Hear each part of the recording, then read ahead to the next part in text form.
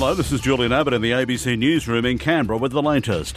A federal Labor has pledged $88 million for Canberra's health services if it wins the election, thumping the coalition's promises by $20 million. Elise Scott reports. Federal Labor is promising a new $10 million outpatient clinic at Calvary Public Hospital for specialist appointments, while putting aside $6 million for a new inpatient palliative care unit at the Canberra Hospital.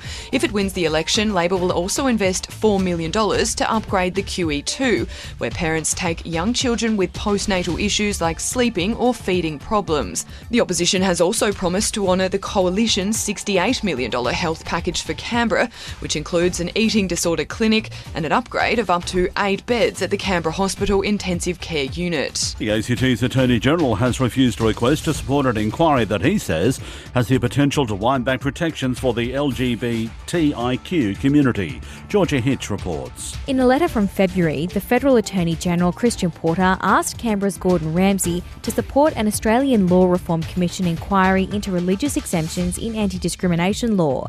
Mr Porter says the inquiry would consider, among other things, reforms that would allow people to view marriage as solely between a man and a woman without legal ramifications because of discrimination laws.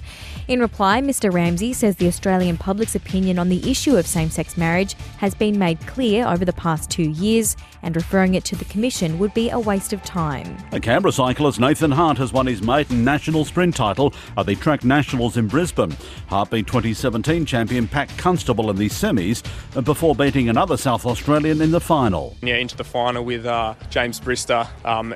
He went to 3 in the semi-final, which made it like he was sort of a bit out energy in the first one, but yeah, he put up a real good fight, and it was some good fun racing out there tonight. That's the latest from ABC News in Canberra.